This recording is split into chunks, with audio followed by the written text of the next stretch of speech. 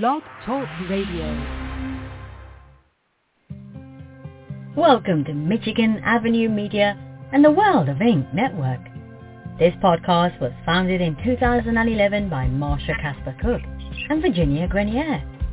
Their focus has always been on helping writers reach their dreams by having informative and entertaining shows.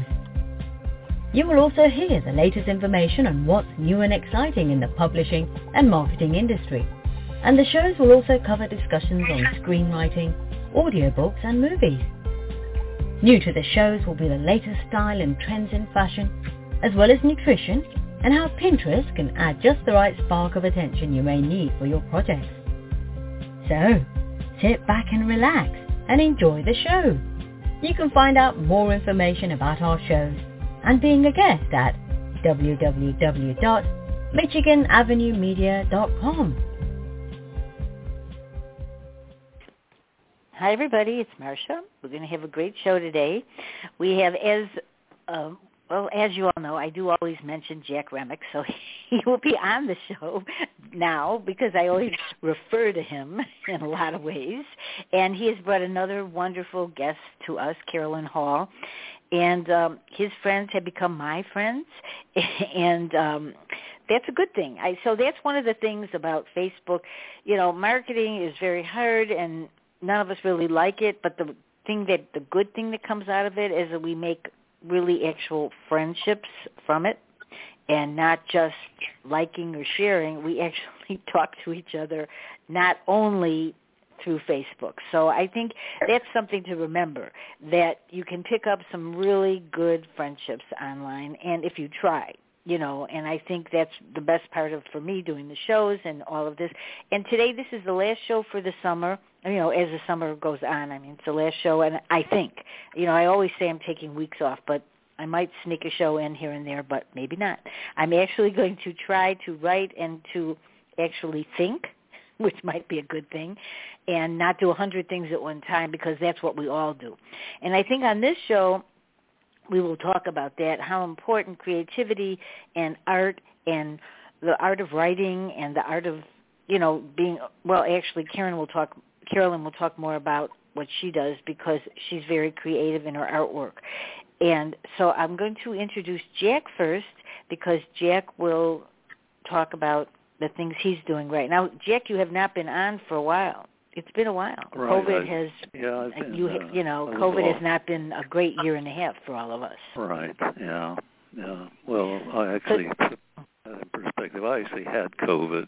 You know, I survived it, so I think of myself as a survivor who can speak about these things, which incidentally connected me to Carolyn. She and I had COVID at about the same time. She had a much more serious case than I did, but it has interfered. Well, yours was not. Yours wasn't easy either. You didn't have an easy time either. So you know. Yeah. And so the good news is, I think the good news is anybody that has survived COVID. When you survive COVID, I mean, you're here to talk about it. So, and you're here alive. So I think that's the other thing that's really important about today's show is that you made friendships and you both are here to talk about it. Knock wood, because everybody knows how superstitious I am. So, all right. Okay, so Jack, talk a little bit about yourself first, and then we're going to let Carolyn talk about all her work. Okay. Well, I'm a writer, a poet, a novelist, and in the past couple of years I've become an essayist. I've written things about things all this time. I have a bunch of essays of different depths and different targets. But when I started these essays called What Do I Know?, I was writing with other people at Louise's Bakery and Cafe, which became kind of a writer's institution in Seattle. But I think I have 24 books out there, Marsha. I'm not quite sure how many. And you also have your other site that you have that you've helped writers over the years. Tons of writers. Yeah. You know, I maintain 2 sites of my own and one with my co-writer Robert J. Ray, who is himself an internationally known novelist. Yes, he is. That particular website is called Bob and Jack's writing blog, but the subtitle is How to Make Good Writing Better. And what we have found in our teaching, we both taught at the University of Washington together, team taught some things. What we found is that many, many writers get their work up to a certain level, and then they let it go too soon, and it comes back with editorial red marks all over it. So we decided to put all of our work up on our website, Bob and Jack's writing blog, free of charge. Go up and get it, and in the long run, it makes your writing get stronger, we think. All right. My two personal blogs are bloodthenovel.com and jackremick.com. One of them, the jackremick.com, is kind of an ego trip where I put up all my things in my book. It's sort of patting my own self. You're allowed that. You're allowed that. And then the second one is called Blood the Novel, and that's one I've had for a couple of years now, put together for me by Ziva Gronostowski. She does really good work, but it's all about the work. That one is nothing but work. I don't think, well, of course, being a writer, I have to talk about myself, but the issue there is how do I get my books out separated from me? I think that the cult of the I has become almost, exhaustive in this stage, and I try to find ways to get around that. That's where I am at the moment. And you seem to get out there. You have your Facebook page, and you have other things out there that keep people abreast of what's happening in the world. And so, and you have a lot of friends on there that really, they have really enjoyed your work, and I have too, and certainly you have helped so many writers out there. So, and now let's talk to Carolyn, because you introduced me to Carolyn, and Carolyn is quite a busy person. So, hi, Carolyn. I'm so glad you're on the show, and we can talk about all your work. Hi, it's Jack. great to have you on. It's great to have Thank you on. you. So, tell us about yourself and, what people should really know about you, because there's a lot. There is a lot. I wanted to back up, Jack, when I think the whole world now is looking at our work and looking at the world itself through the lens of the pandemic. And Jack just said that I had COVID worse than he did. I did have COVID. I just wanted to begin with that. But Jack, I think I just complained more than you did. I really think you had it worse than I did. So anyway. Well, I think, it's not really complaining when you both were very sick. I mean, if he's saying you were sicker than because I know how sick he was, So, and the truth of the matter is, it's very tough virus. I mean, it just is. Yeah. There's no two ways about it. Go ahead. So I'm glad. Did you know each other before that? We met each other once in person. I had written and published my novel Rose Concanon, and I mentioned it to Jack on Facebook. It was a conversation about women in conventional roles, and I don't remember all of the conversation, but I said that I had written a book about women in the 1960s, and would he take a look at it? Or I probably said, you need to read my book. Well, Jack did read my book. Well, that's Jack's specialty is women. Jack's specialty is women. We know that already. That we know. He's a very generous author to women. Well, so we met, we got together at the Elliott Bay Book Company and a bookstore and talked, and Jack came in, and Jack said, well, I didn't expect to like it. So I remember it, Jack. But he did, and we had just a beautiful conversation as I heard from Jack what he had heard, what was the book he read, because every reader hears something different, and this book was this book is through the eyes of an 11-year-old child in 1963, growing up in a very traditional Irish Catholic family. And Jack related to that, having grown up Mormon and the idea of growing up in a religious culture. So I learned something from that. But so we've met. I'd met you before, Jack. I'd popped in at workshops and write-ins, I think at Louise's Cafe over the years, and but I don't, I don't think we ever talked much. And but we were friends on Facebook. And then Jack got COVID, and I reached out and said, if you want to talk, I had it too. And that felt so important during this pandemic, to be able to talk really candidly with someone, because that was all that was going on when you had it. That was the umbrella of your entire life. Yeah. So, and Jack, it was a very dark. What we can remember from that last year and a half, it was a very dark time for people. I think I'll just add that, because most of my guests that we had a lot of school teachers on, and we had a lot of children's shows talking about writing, and it was very traumatic for everybody, staying home with their kids and trying to teach them. And I mean, it was really a horrifying year, and I hope we never ever have to go Marsha, back to anything Marsha, like that. Can I dovetail into that?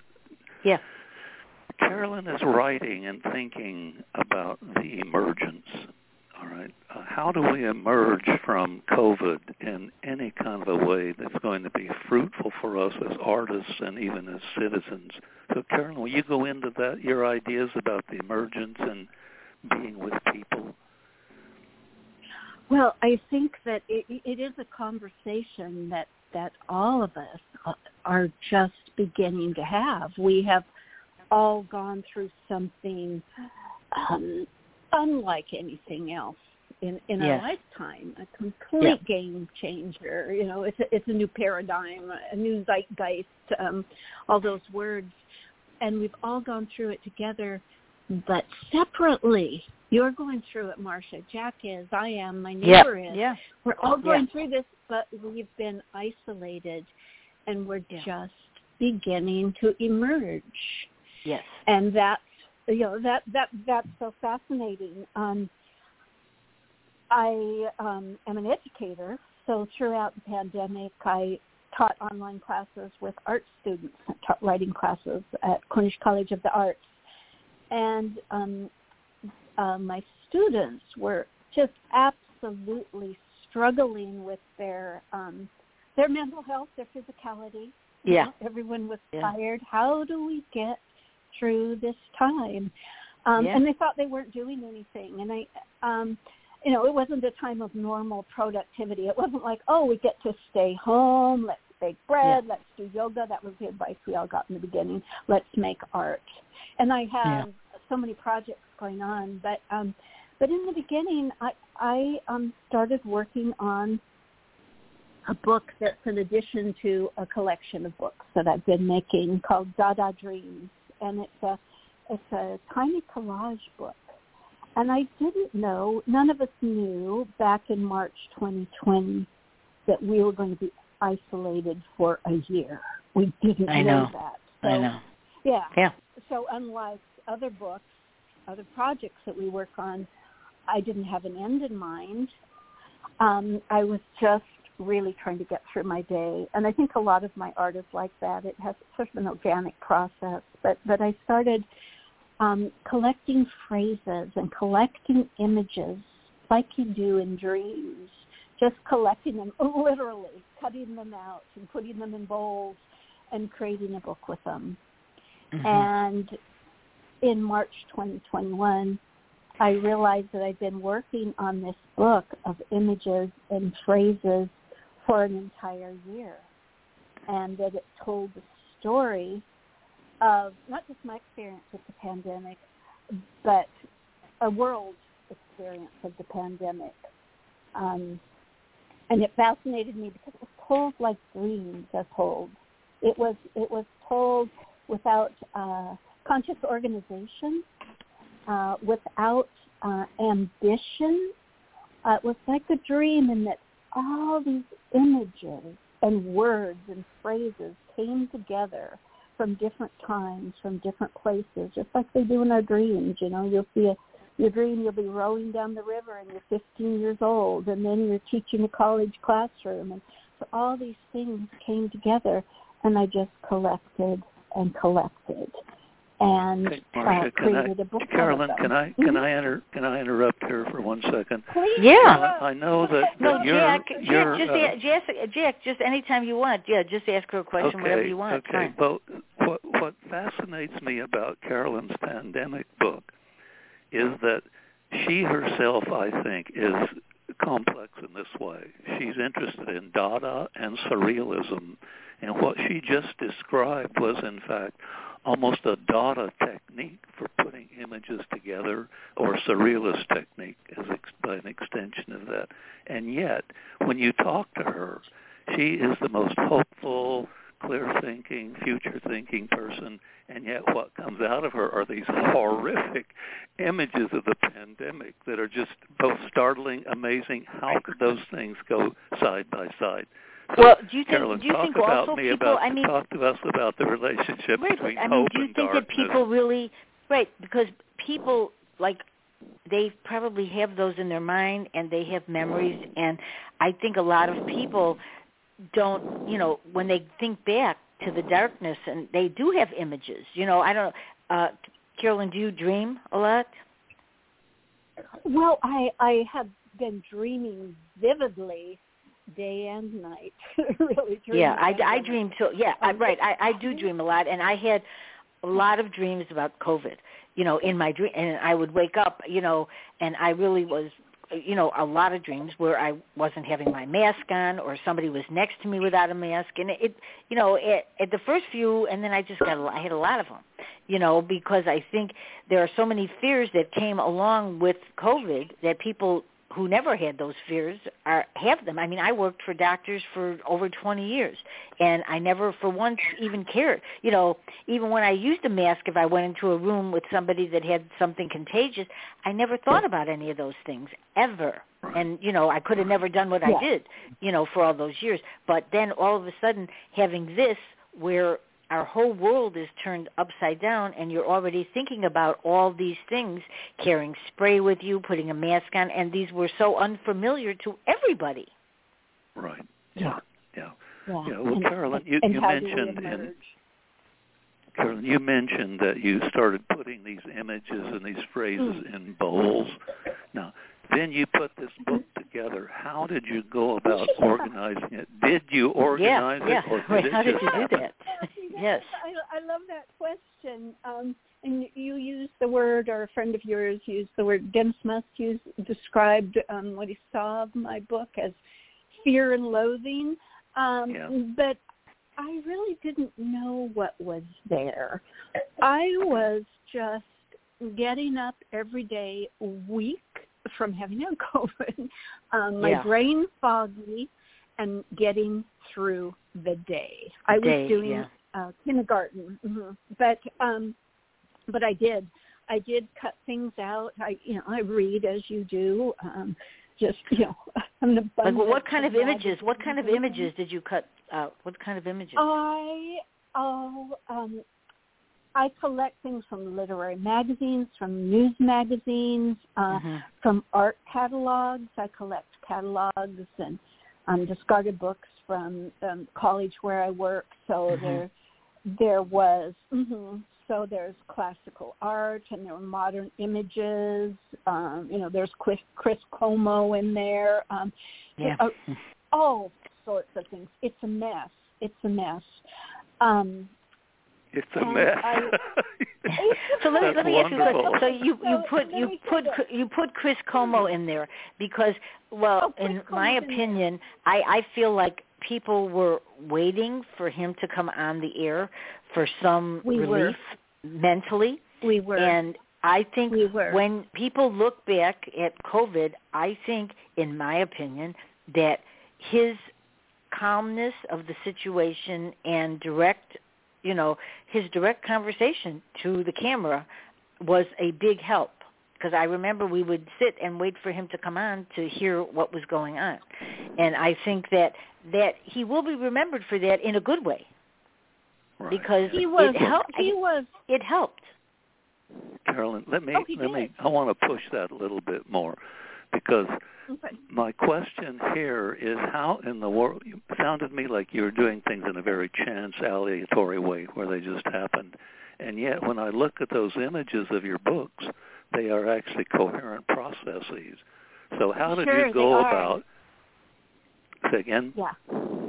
Okay. I want to tie that into dreams, and I want to tie that into Dada, and I want to tie that into memory. So I'll start with memory. My older brother was a researcher in memory. He wrote his PhD about memory. And he told me a long time ago that memories aren't sequential, that you may remember sitting on your grandfather's back porch in 1955, and you're listening to Lady Gaga, and the memory is vivid because your memory pulls in pieces and makes sense of it. Right. And so it isn't the way things really happened. And dreams are like that too, aren't they? You're in a dream and you're 5 years old, but you're showing up on your radio station, right? Yeah. Well, that's true, because sometimes you wonder how people that you haven't thought about, or even people that you might not even really know, are in them, and how they got there. And there they are. Yeah. And there they are, right in your dream. And you're seeing them, and you don't know how they got there. Okay, Carolyn. Okay. Yeah, Jack. Okay. The thing that you're telling me here is that Dada and Surrealism are still alive in your brain in the way you're perceiving the world and in your memory, right? So the question I have, do you belong to a school or a group of artists like the Beats or like the Surrealists? Are you bringing that stuff into a group, or is this all just flowing out of you as an artist? If you can answer that, I'll move on to the next question. Well, how can I answer that? I do look at Dada as different than Surrealism. And people who love Surrealism can, inform me on this. But I find Surrealism a little twee, a little coy, whereas Dada, to me, looked for randomness. It was more, what's the word? It was anti-establishment. It wasn't trying to make sense, but it did. And it came out during World War I, when the horrors of the war, the horrors of conventions were, they were unacceptable. So, the Dada artists responded by trying to make things that didn't make sense. And I think that Surrealism, and I'm not an art historian, so forgive me, but Surrealism is much more organized and has a plan and an end in mind. But Dadaism is like your brain, those, you being 14 and your best friend being 55 and all being there together, but it does have a narrative. There's a narrative there. So I think that it's impossible to not make sense. So I was pulling phrases and images that didn't belong together, but looked beautiful, and I have visual, I'm a visual worker as well, and seeing what would happen if I put them together. I didn't really have a goal. I just wanted to save Let me piggyback on that for a minute. Okay. Mm-hmm. When you talk and when you are, you seem like such a genteel person, living in the world in a genteel way. And yet those images that you have put together are, as you said, they're anti-establishment in a very powerful way, because they indicate the impossible manner in which the establishment dealt with this COVID outbreak. I mean, total chaos in the world. What are they doing? They're doing nothing. You find a way to bring all that together. Not only is it remarkable, but it's admirable. So can you talk a little bit about that, that whole issue of how your work fits into the times? What is your work doing in this time? Okay. I don't know. Well, I think what you're right, because what you're saying is what you've done is because what's in a lot of our minds is that we don't even, when you go back and think about it, some of the things that we thought were probably things we never thought about. So our brains were probably not the same way that they would be normally because we were in the house.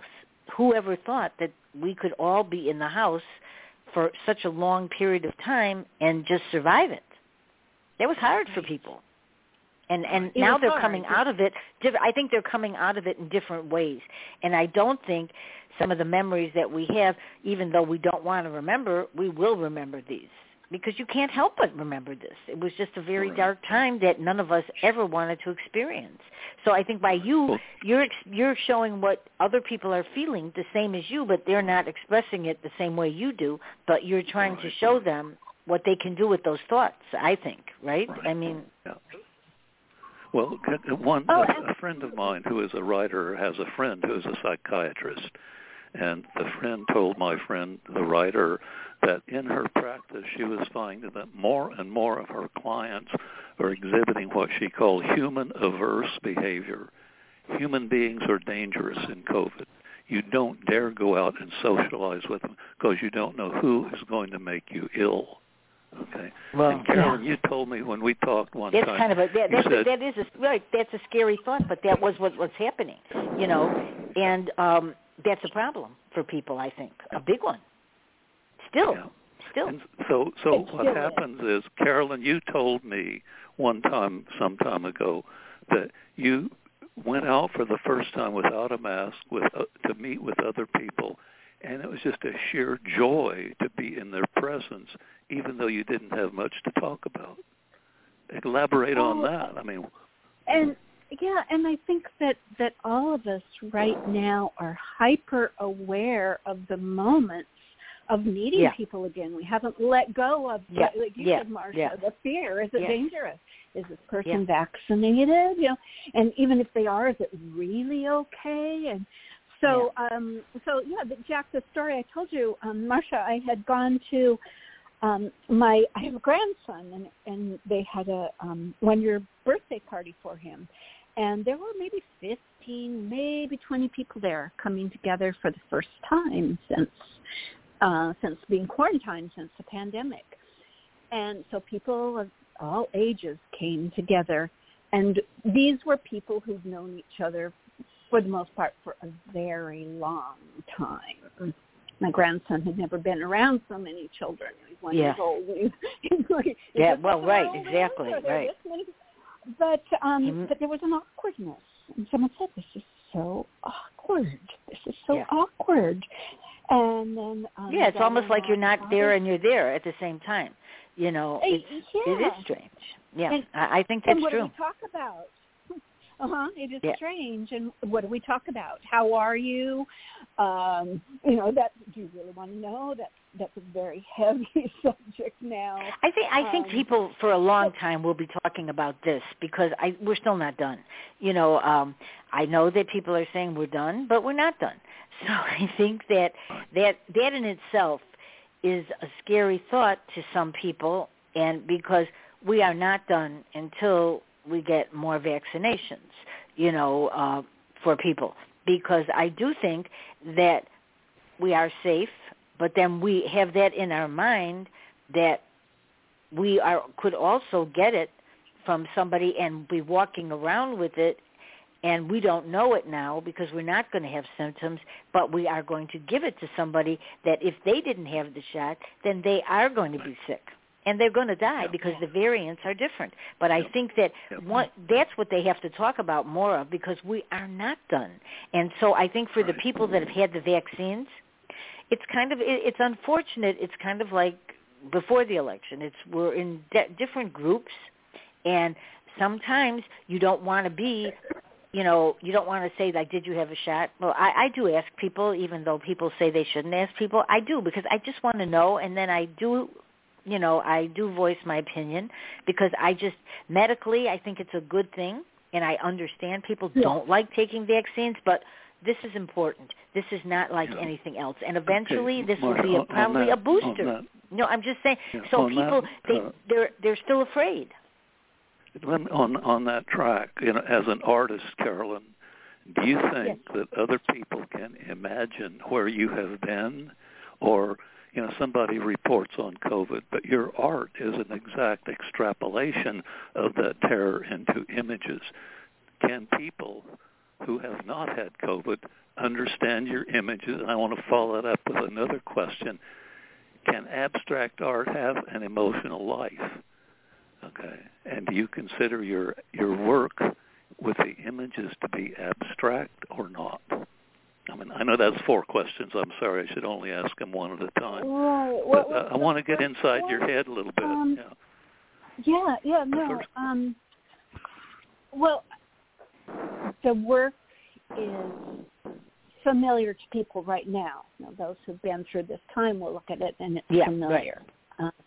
Although I've put images, words, visuals together that don't necessarily go together, but they comment on each other. People will make sense of it. With all art, you don't know the story that people are going to hear. I mean, that's why, as an educator, I want students to tell each other the story that they heard. But is it abstract? No, I don't think it's abstract, but I do think it's Dada. It's sketches.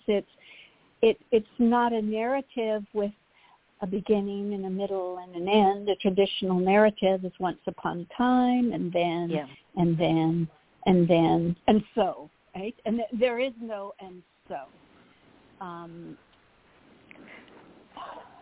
Because everybody will have their own. Everybody probably has their own images in their own mind that they have, But what about later on in life? Okay, we at the beginning of COVID, my guests, we'd be talking about things, and we go like, well, will you add COVID in your stories, or will they be? Or you write stories about COVID?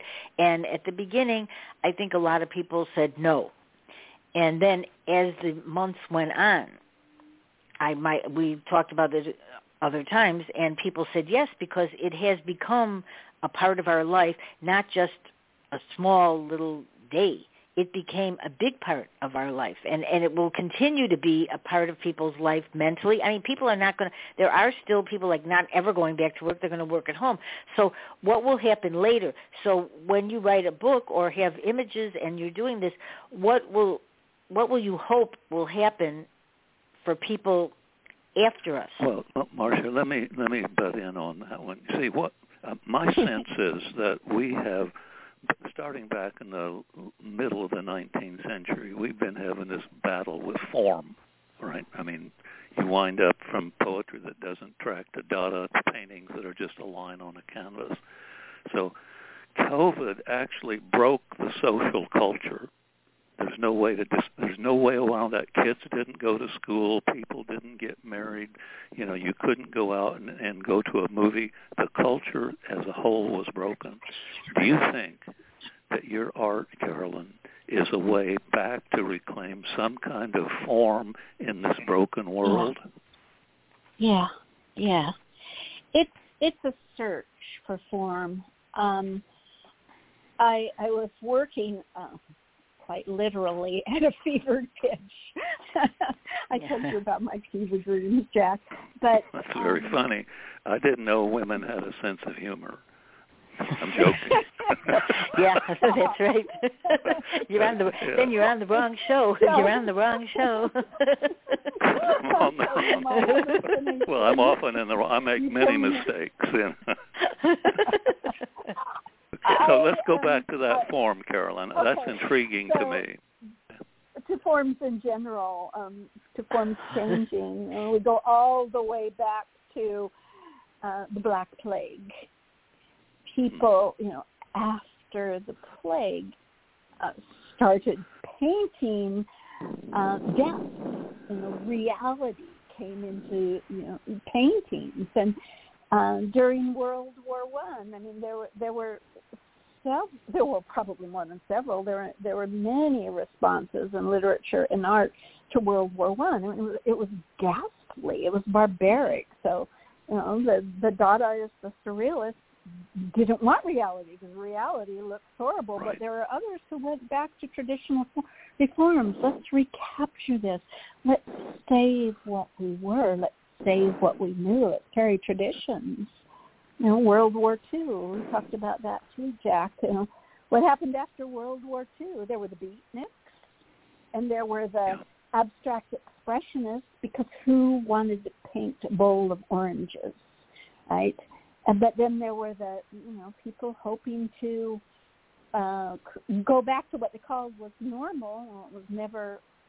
It was a type of normal that never existed before. The picket let me fence, break in and let me see if this is what you're saying. What you're suggesting that is after every major cultural or social interruption, art takes a different form, either in reaction to that or progressing away from it. Is that what you're saying? Because the examples you say, after World War II, what's going to be after? See, how do you lead us? How do we emerge as artists from the plague that we've just experienced? I know that is really. I think that's an exciting and a beautiful question. Yeah, that remains to be seen. We don't know that exactly what will come out of this for people because we're still. Okay. I think probably because we're still in it. Basically, we're not really out of it. I do want to talk also about your other work. Because I was looking at your, and I know you wanted to talk about that also. So let's talk about Rose Concannon. Rose a little Concannon. Because there's a video that is out there and that you did with a collaboration, and you wanted to talk about how you collaborated to get a message across. Yeah, like you did in that book trailer. It's really good. I love Rose, and I have written quite a few novels, but Rose was the first I published. I was just too busy, and like I said, I am not a late bloomer, but a late harvester. But Rose, Rose was written in a time of such cultural shift too, because 1963, that was the year that John Kennedy was killed. It was one of those times where if you were alive then, you remember what you were wearing and where you were. It was the year that the 4 little girls were killed in the church in Birmingham. And so this is a family story set at that time. A lot of people think that it's a memoir because I wrote it, because I went to Catholic school and was a little girl then. But it really isn't. But it took me, Marsha, it took me a long time to finish Rose. I published it first as a short story. The first chapter, Lucky Little Baby. But I was reading, who was I reading? I was reading Eudora Welty at the time, and people read it and said, well, the little girl sounds Southern, because my ear was Southern writing. But when I wrote Rose, Jack, you talked about not letting things go too soon. I took so long to let it go. I wanted to do what James Baldwin had said, write a sentence as clean as a bone. I didn't, Paul Simon says, don't write a single note that isn't worth hearing. So I wanted it to be really clean and beautiful. Elmore Leonard says he leaves out. Yeah, but you know what? They probably, like with Elmore Leonard and everything, the people that wrote those books, they didn't know that they were going to be known like they are now. They did not know how they had no idea how they would be remembered. Okay, they wrote, and see, I've had guests on my show which have helped me lately by saying, you have to get work out, though. You can't just sit there and hold it because you'll never get anything out. And so I'm doing, instead of constantly thinking it could be better, you have to start writing new things, and that is for me is very difficult. And I've had guests, and actually, one of them is Vincent Zandre. He writes very well. He's very well known, but he also does videos now, and he's telling people just write, because I think sometimes we just don't. Or we go like, it could be better. But the people, like you mentioned before, they didn't know their writing was going to be remembered like it was, and they probably had the same problems. They probably figured, oh, is this good? And will anybody ever look at this? And that's what we all face. Yeah, so how long do you have to wait? If a writer doesn't have some kind of inner criteria, one can't even begin to see, as Carolyn pointed out, the beginning, the middle, and an end. You've got to have some kind of criteria that are internal or external in order to know when you've reached the end of something and it's time to let it go. Yeah. I mean, otherwise you wind up with formlessness, which in many ways is the product of the personal memoir today. There's a lifeline, but I think it is important line for people. In this show, people do listen to the things that help writers, because honestly, it can hold writers back, and we're missing some really good work because they're not. They're afraid, and sometimes you have to just let it go. Well, true, but they have to have some criteria that says it's time to let it go. That's a real question. In my teaching, I find that most writers are in such a hurry to get published that they don't worry about where they came from, how they got there, what their technique is doing. Yeah. They don't look at the things that make a work good, and we can argue about that, just like we can argue about beautiful. What is beautiful? Yeah. Right. Does it make you feel good? You say, I want one of those. It's open now to writers. Years ago, not everybody got published. Now you can, as you can know, people are independently published, which is fine, and that's a good thing, because there are some people that would not have gotten published traditionally, and we would have missed their work because their work is good. Right. Sure. So I think that's the other thing. But I do think it's sometimes the writer doesn't always like the finished product, but when they look at it later, like for me, sometimes I'll go, for me, when I listen to my book on an audio, it's almost like I didn't write it, and I'm going like, oh, it sounds good, but not if I'm reading it. Yeah. If I'm reading it, it's going, oh my God, but when you hear it, that's for me, that's why I think a lot of people, I'm always telling people, listen to audiobooks, and this is good for authors to learn how to write better, because you can really hear the story better, and when you're reading it, something about reading it, that people happen to look for a comma, they look for problems. You don't need problems. What you need is to listen to the story, and the story is good if the story is good. Carolyn, when you revisit your work after time away, do you feel what Marsha just said? That, who did that? Did I do that? I have no memory of writing it. Well, I agree. This is right. That's true. Like, where was my head when I was writing that? Right. Yeah. What was I thinking? I think, with writing Rose, I had nothing more to do with it. It was as far as I could go with hanging on to it. I did the opposite of what you said, Jack. I waited so long. And then a very good friend of mine who's a playwright, Mary Stone Hanley, scolded me for hanging on to it and revising it for so long. And she said, Carolyn, art isn't just for the artist. Right, nobody cares if there are mistakes. Nothing's perfect. Well, yes. Okay. Charlotte That's right. Webb, they want the story. They want the story. The story. Yeah. Yeah. So, but it's an interesting challenge to get something as clean as you can, but you can go on forever. Nobody cares. Yeah. Nobody cares if the books that any of us wrote are good or not, although if they're wonderful, that enriches people's lives. But I like the idea that art isn't just for the artist. Marsha, sometimes I think of that as, creating art and putting it out there, which I'm finally beginning to really do, I'm harvesting, is that it's kind of like paying the piper. This is my responsibility for being alive. I have to put these things out there, whether they're important or not. But but maybe sometime later they will be. We may not be around, but somebody will say, "Oh, look at that! Look at that piece of work," and we don't know that. Look at Hemingway or any of those people from the past. They never thought their work was good. Right. And they read it through the lens of their now. So you're going to read Charlotte's Web through I bring up Charlotte's Webs a lot because I think it's perfect. It's the only book I've ever read that I think is perfect, but you read it through the lens of now.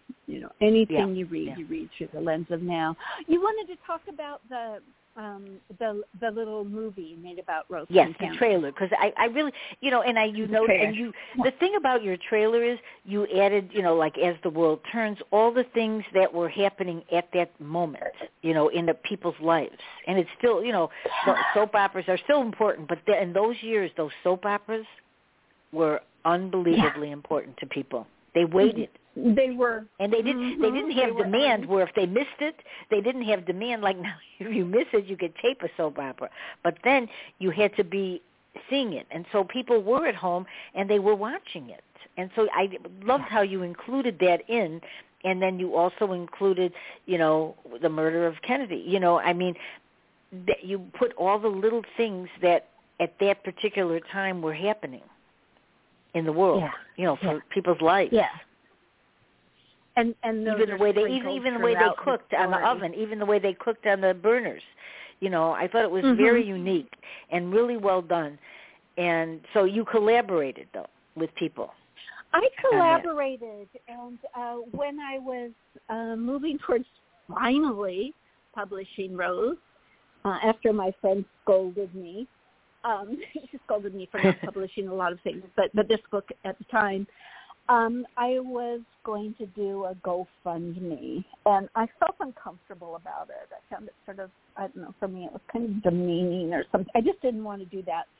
But I thought, well, maybe I'll do it to pay the editor, to, pay for the book design. Anyway, that's what it started out to be. And I one of the wonderful things about working at an arts college is I'm working with artists in all different disciplines, and they're eager and they're wide awake. So I hired a videographer named Karina Nyquist, and she, I was just past 60 when I finally published this, and she was in her early 20s.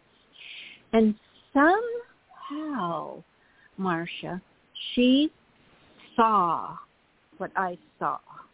She saw great. what I saw, which is wonderful. When that happens, it's really good. Magic of art.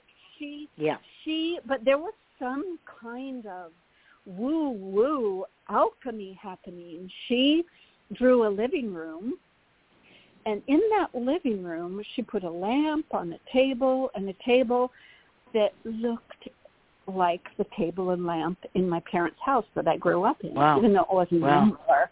She just got it. She got it, and I thought that's what art can do. We're communicating across generations, across decades, and she sees what I see. And the process was really fun because I was working with her to bring to life what the story was. We drove around Seattle. We looked for a house that would represent the house in the story. We looked for a school that looked somewhat like the school in the story. So isn't that nice to do a multi-generation type of thing where you're both seeing the same thing in different generations? It was amazing. It was amazing. Yeah, it sounds incredible. There were a few anachronisms. Yeah, there were a few anachronisms we had to correct along the way, but it was so satisfying. And I told her later, if I could draw, if I could animate, I would draw what you have drawn. It just, when I saw what she had done, it made me cry. And we looked. But I bet she learned a lot by working with you. I bet she was. And I learned a so lot I think that's really great for her to have learned other, than just not right now, to know what happened before in life. And she kept adding just beautiful little details that mattered. You know, the sound as the shutters on the window closed, the little moth buzzing around a lamp, the tiny little details that aren't on the page when you read something. So it bring it to life the way a play or a movie would. Jack, so isn't that what you like to always do? Talk about, you know, what people see and be able to describe what they see and really see it through the eyes and not go fast in how they describe something. I think that's how I met you. I heard you say that. You know, you say, look across the street. What do you see? You know, and to get people to understand that. Jack, isn't that part of what you do a lot? Yeah, right. Well, one thing I wanted to ask, you just described the movement from a cool or written medium to film. Do you think that's the future of writing? Are we projecting stuff now that we're almost writing scripts which become a platform on which to make a film, a movie? Well, I do that. I do that constantly. I do that because that's true. Because I take some of the scripts that I've done and make them into books, and then when I get a review, someone says, "Oh, this should be a movie." I'm going like, "Yes, you're right. This should be a movie because I wrote it through my eyes as a movie." And I think that's a possibility because right now people are actually watching a lot. That's why I had all through the summer I had, a lot of shows about Hulu and Prime and all that. We were talking about all these different shows, that people were watching, and authors were watching, they were watching old movies, and things of the past. I had some very young people on. They were watching a lot of the not soap opera, but a lot of the serials from the past, and they were learning. Right. So I think what COVID has done is it's brought a lot of TV and books and a lot of people together where they would say, like, who are you talking about? Well, now they know who they're talking about, some of the old shows that we might have talked about. See, I sort of asked that question because Carolyn is moving her written word to visual imagery. She finds somebody who actually sees in the visual imagery something that she was thinking, or it became part. A good friend of mine, Nicole Disney, who has written a number of novels. Yeah, she's been on the show. Yeah. Okay, right. She just sent me a note, or sent out a note that said her short story that she had written is going to be made into a film. So we seem to be using one medium as a platform or as a springboard to another medium. Let me ask you the question: could that be the future, or is there actually still a future in writing in and of itself? I know that's almost impossible to answer. How can we see the future?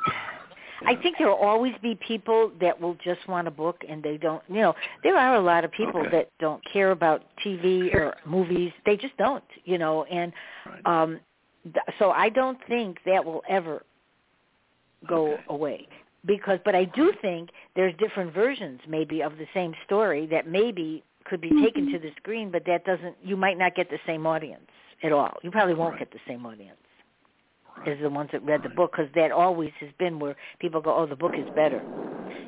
They don't like the movie. So I don't think books will ever, I hope not, that books won't go away the same way I hope movies would never, because movies are great, So I don't know. I don't know. Carolyn, what do you think about that, Carolyn? I think they're very different experiences. It isn't one or the other. I mean, the experience of having a book in your hands and sitting in a hammock, in a campground. I mean, books are wonderful. We fall in love with some books, and we see the movie, and it's not right. It's wrong. Right.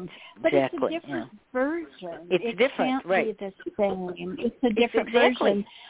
You're right. I do know that when I write, I don't know what your process is, Marsha, but when I write, my mind is a bit like a movie camera.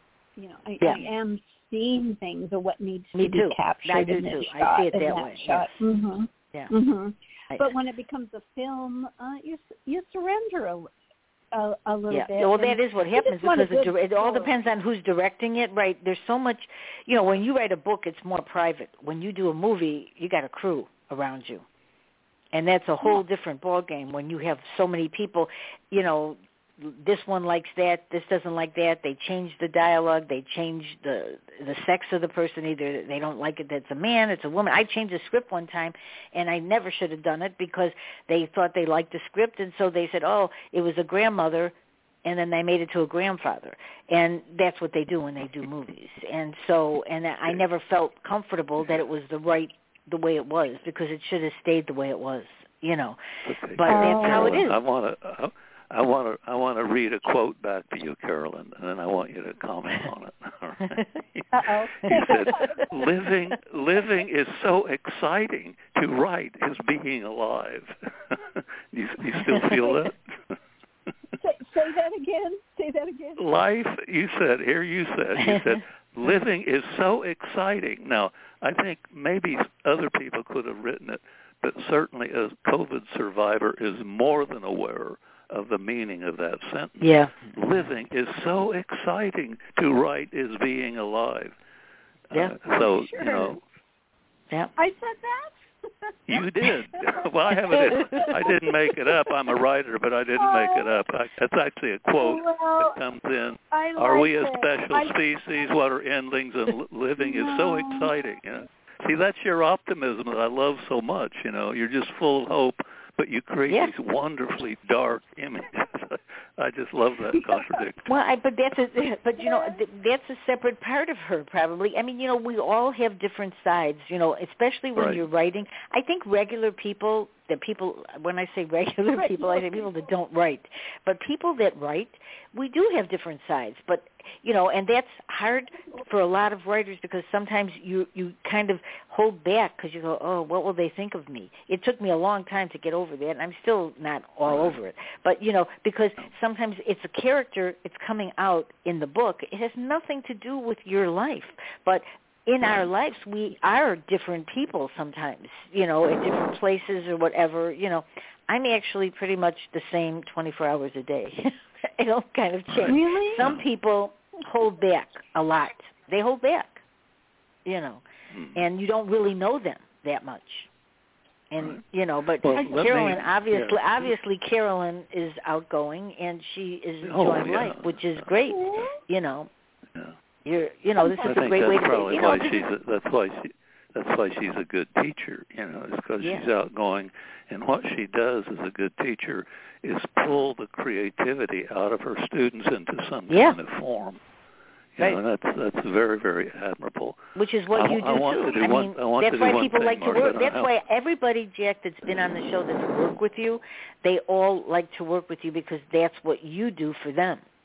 Right. And you're asking her, but Carolyn, do you think that that's part of Jack's personality to get the best out of people? I do think that's what he does. He wants the best out of their writing. Yeah. You want to get the best, and you want to help students, artists, put on the page, put on the canvas what their vision is. You don't want the story to become what you want it to be. You want it to be what they want it to be. Help them find that. And not what their agent wants it, their agent, their manager, their beta readers, whatever. Don't be what they want to be, you to be. You be what you want to be because you're writing that and your artwork is yours. And that's really the truth. If you can capture that feeling, you can get a good story because it's your story. It's not someone else's. And you have to be who you have to be. So I think, Carolyn, that is who you are. And I think that's obvious. Yeah. Marsha, I don't know how much longer you want us to keep talking here. Well, you could go. I can go as long as you want. We can go if Carolyn can say it. Stay a little I want to slip this in. All right. As you know, I've got a lot of books in print, and I've worked with a lot of editors and publishers and stuff. And I wanted to put in a plug for Sidekick Press, the one that's bringing out my What Do I Know Winston essays. Right, yes. Yeah, that's the new one. The editor there, Lisa Daly, is really a jewel in the writing world. I mean, she is really, really a jewel. they have been so good getting things done, reminding me to get things done. And I think that often in this world of writing, we focus on our books, the words on the page that I have done, without really kindly acknowledging the people who helped us get them there. And I think that Lisa has done just a marvelous job. Our interactions have been really great. And I, in that same vein, Catherine Treadgold, who was the editor-publisher at Coffee Town Press, she was the same kind of publisher, and that's why I think that I like her and Lisa in the same way, because they didn't try to take. You said your grandmother became a grandfather. Well, in your screenplay, exactly. Well, yes, both Catherine and Lisa don't try to make your story theirs. They don't try to co-op. They try to see, and so much of what Catherine did in editing the essays for me was to find out behind the obfuscation of my language, what's the clarity you're trying to get to. And she found so many things, just lightened the thing up. And Lisa saw that too. So anyway, I think that in the world of publishing, we often dismiss the people who helped us put the words on the page. Right, and I do agree with that. And we've had editors on the show a lot, and I always talk about my editor, Jeff. I talk about Fidelli, who's helped me do my books. But that is true, because I think people think you just put something on a page and you go, oh, here's a book. Well, that's not true. Yeah. It's not easy. There's the cover. There's, getting what you want. Like what I said about the grandmother and the grandfather, that was in a screenplay, because that's Hollywood. Sure. That's a whole different, in a book. But see, they were trying to make it theirs. They took yours and they wanted to make it theirs. And the independent publishing, in a lot of ways, is good. And that's why I had a show on this Vella, Vella is coming from Amazon, where people are going to be able to put whatever their chapters are out individually, and then it'll be on Amazon, and people will come in and pay coins to read it. But I think that will bring authors a new sense of freedom, that they can go out there and write something, and even under another name, just to try it out, so they can see if anybody's even going to read their work or give them any, they'll tell what's wrong with it, or if they didn't like it. Yeah. So I think that's what freedom. you're talking about right there is bypassing that publisher editor who could help them make the work, more concrete, more real, more readable, whatever. Well, that's true, but then it also holds back a lot of people from sending work to publishers. Mm-hmm. They throw it in a drawer and they go, I'll do it sometime, and they never do it. Yeah. This way, people will get their work out there, and maybe it's not for them, but they'll figure it out. They might enjoy the fact of people reading it and giving them comments, because that's what it's going to be about. Or they may, because you can put everything on there, and then you can get it published in a book, and you can go to an editor then, or whatever you want to do, and you could still, but you finish the book. A lot of people won't finish things. They never finish. Well, and if you don't finish, you can't do anything. A couple of things I learned from Natalie Goldberg. One was, don't throw yourself away, what you're describing, to put it in a shelf or in a drawer and leave it. You're throwing yourself away. And the other is, finish what you start. The whole focus of timed writing was, okay, set the timer for 10 minutes and write until the timer says stop. Don't stop before. Finish what you start. And if you amplify that into 150, 200 pages, you can get some pretty good writing. So, that's just kind of But there's so many things that people are so afraid of. But, certainly, Carolyn, that people are afraid to do this. So this way that gives them some sort of, way to see if this is really what they want to do, if they really want to write, because it takes a lot of work to write. It's not easy, and you're giving yourself out there every time you write, but this way people can just start, and I think it's good for them. Marsha, you said something that really struck a chord with me. You said you at one point had to give up hoping that people wanted or liked it. That deep thing. We have a deep-seated, family-oriented need to be loved. And if you, as a writer or an artist, can give up that need, then you transcend, I think, into a new place where the art that comes out is not tainted or implied by the love that you were working for. Just let it go, and then when it's ready, you get it out. And if they like it, fine. If they don't, well, that may be their problem, not yours. It doesn't matter if anyone likes it, really. But to be an artist takes such humility and such ego. The combination of those two.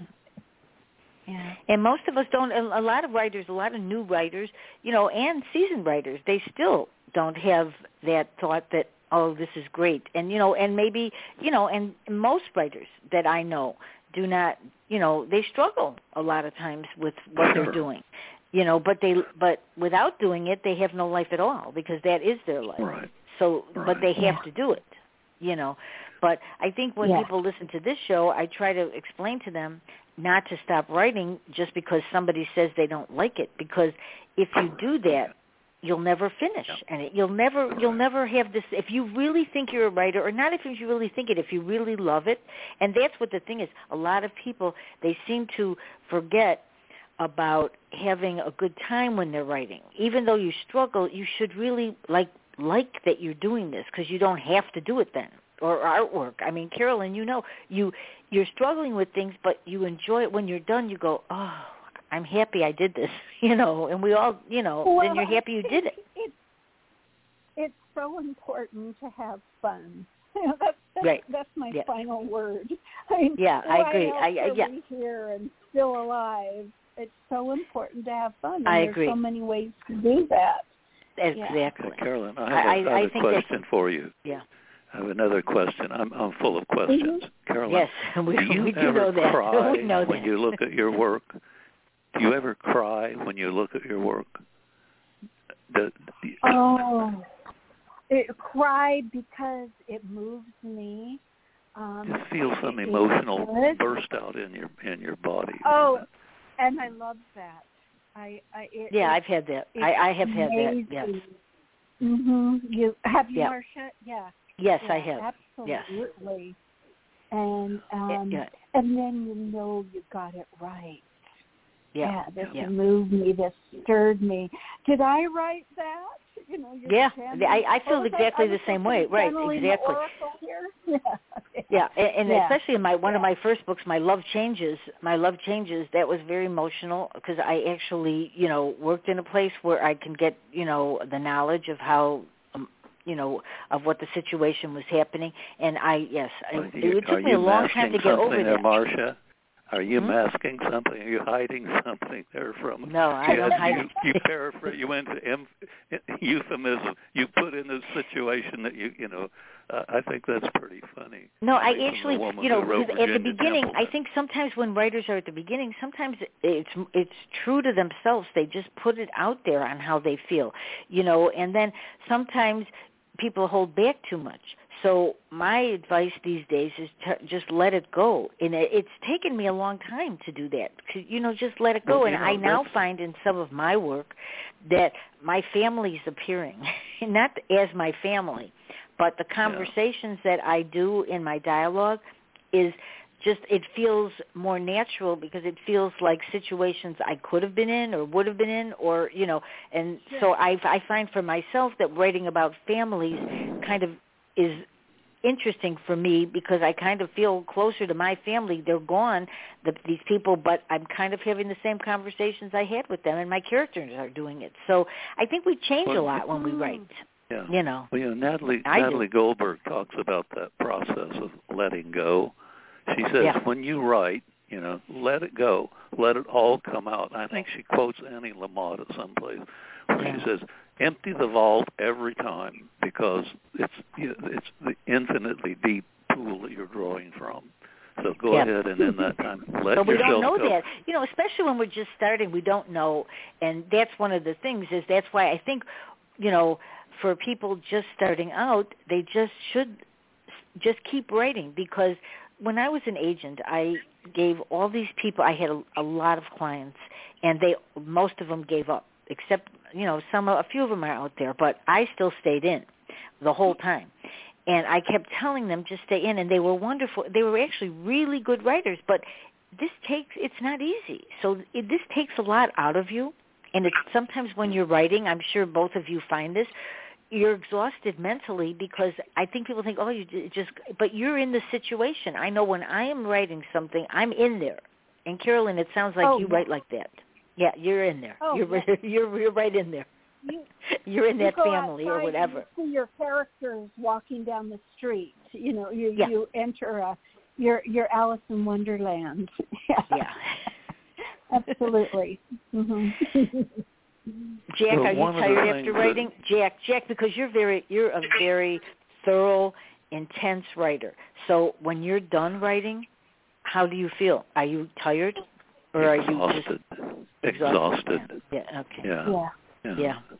Well, my muscles don't hurt, but my brain is just gone to putty. Yeah. It's almost like we're in a trance, because it's like what Carolyn said. Because sometimes you go, like what she's saying is true. Sometimes when I'm listening to I'm going like, man, what was I don't even know where I got that from, And everybody thinks like writers, they go, oh, you write a whole outline. And most of the authors that have been on my show, most of them, they just write. And everybody says you have to have an outline, but most of the writers I have on don't. They just kind of write. And that's when you get into the situation where you're tired. Yeah. You're thinking so much, because your characters are moving around. Yeah, one of the things that I've learned to deal with is what I call the squirm factor. All right, what I mean by that is my goal is to write something and 10 years down the road, read it and not squirm in my seat and say, oh, my God, how did that get out there? If you can look at your work 10 years later and not squirm, and you know exactly what I mean, don't you? See, so that's a measure of how committed you were at that time. You put it. I have to. Before we leave the show, I wanted to say another one of your, Jack, I'd like to have all your friends on, the people. I'd like to have a show one time, a 2-hour show when we have all the people that are your buddies that we've had on the show, because it would be a very interesting show. It would be outstanding. But I just want to say, everyone I know is a unique artist in some way, and they're beautiful writers or artists or painters or they're whatever. So interesting, I just have to give a shout out for Jasmina. She has a magazine, and in Sydney, Australia, they are on lockdown, and I'm hoping that they stay safe there. It's 2-week lockdown, and I don't know what's going on, and they don't, we'll see how that goes. But it's the EYS magazine, and Jasmina, who I met from, Jack, she's wonderful, Jasmina Sidorowski, and she's a great person too. She can't be on the show as much as I'd like her to be, because the time is very different. She's also globetrotting right now, I think. And her magazine, the magazine, it's a really beautiful magazine, and I did a story on that for her with Eleanor Parker. Good. And because these are Jack's friends, so now Carolyn, I'm adding you to the list now of one of my friends from Jack.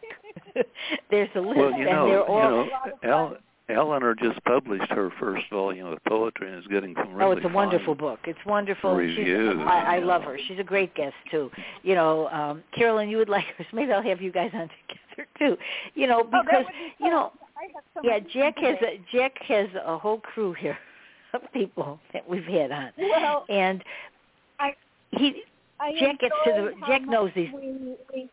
I enjoyed how much we hopped from base to base and from third base to first base, to home base to second base. It's really good that you both, I'm happy that both of you are knockwood here, from fighting what you did. And, all of us that were with you at the time, we know how hard this was. And so we are, concerned that other people shouldn't have to go through this.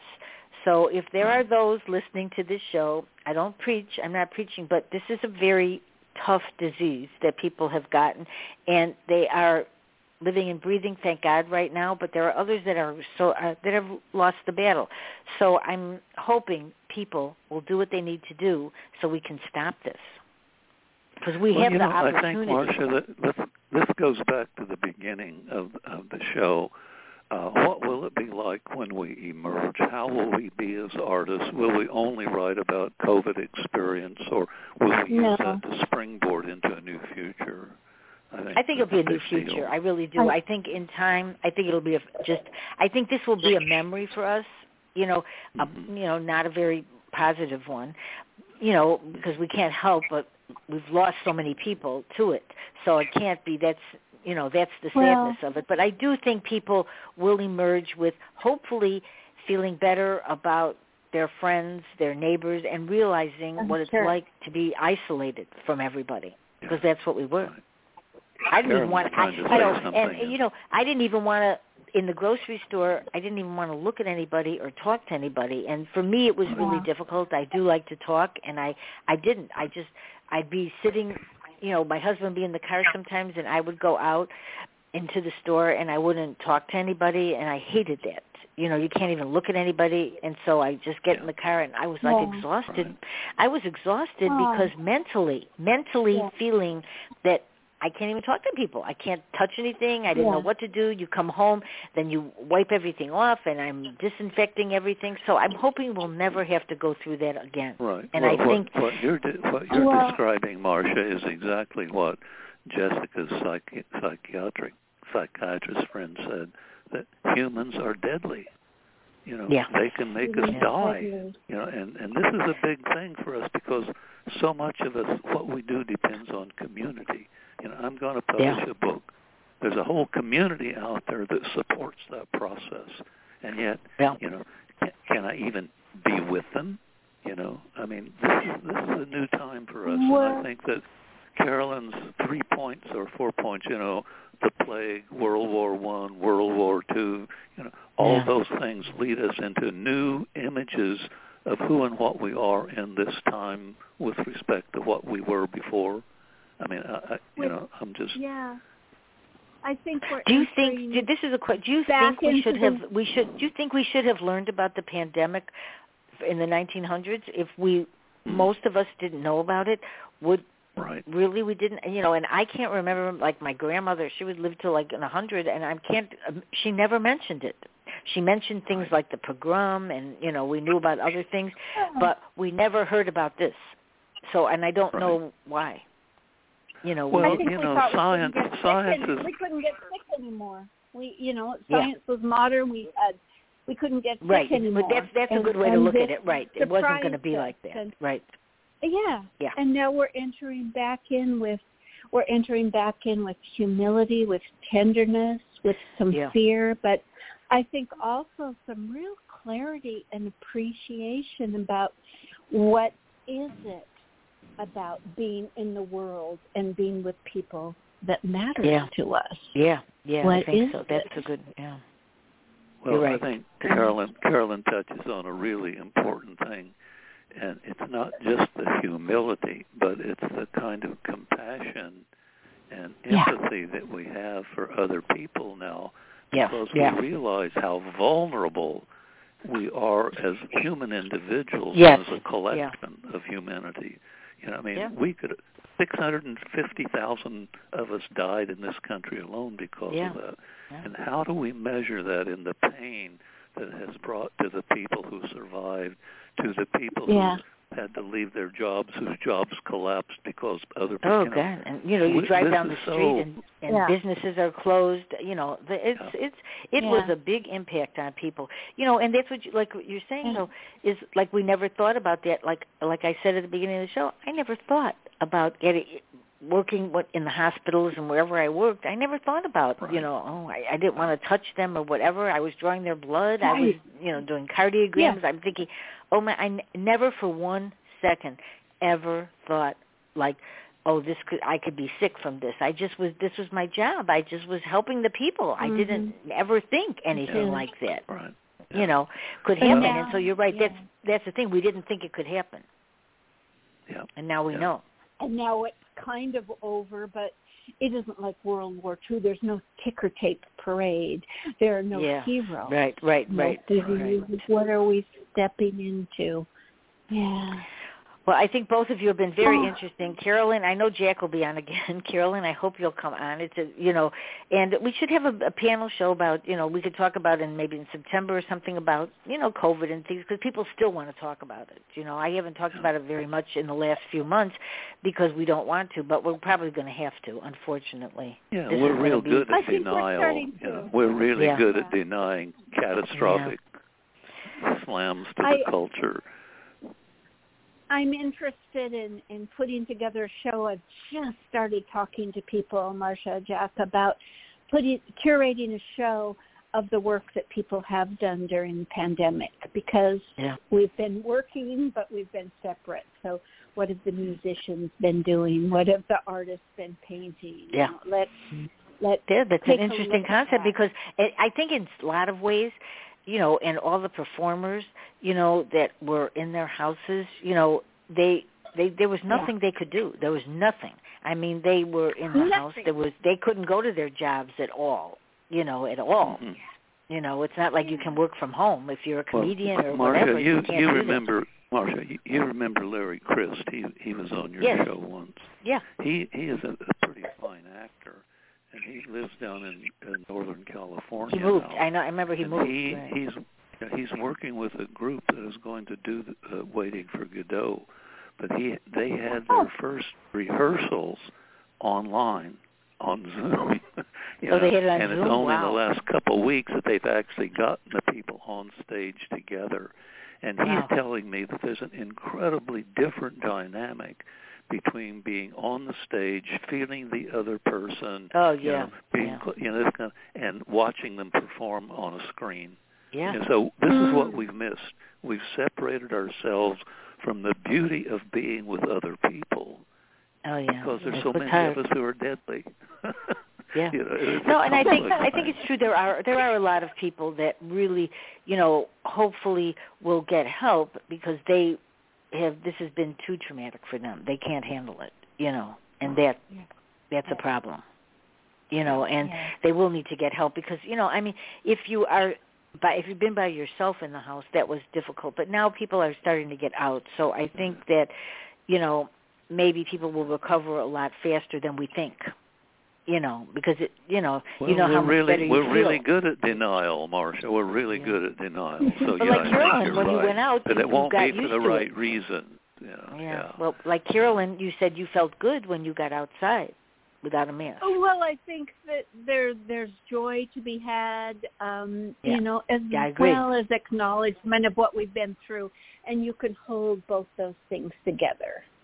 Both those things at once. Isn't this wonderful? There's so much. I have nothing I can say, but here we are. That's what I say. That's what I say. I say those that have made it out alive, they're lucky. Yeah. That's my opinion. Yeah. That's how I look at it. And I hope people feel that way. Let's put a sort of a little buffer in there. See, the numbers say so many people had COVID, so many people died, and so many people recovered. But in fact, as Carolyn and I both know, you really are not going back to normal after COVID. Carolyn, I think you told me it took you months before you could breathe, before you didn't feel the concrete in your chest. Yeah. Wasn't that what you said? Yeah. And what the exhaustion they don't tell you. And the confusion, the COVID brain was. Well, they still don't know enough.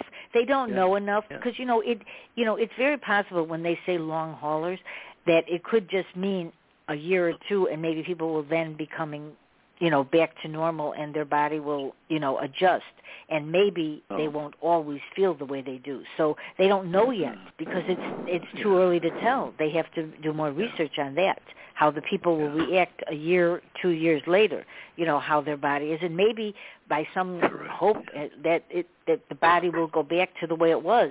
Maybe that will be true. Well, we know this.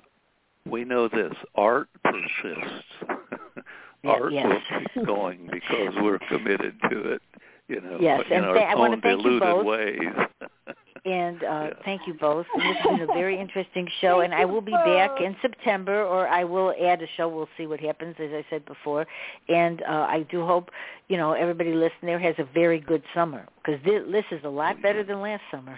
There's no doubt about it. Well, thank you, Marsha, for having us. Thank you. And Jack, thank you, and take care. Yeah, I really enjoyed it. Okay. Oh, good. I'm glad. Okay. All right, and Jack, I will talk to you. Right. Take care. We'll be in touch. Bye-bye. Okay, good night. Bye-bye. Bye-bye. Bye, good night. Bye-bye.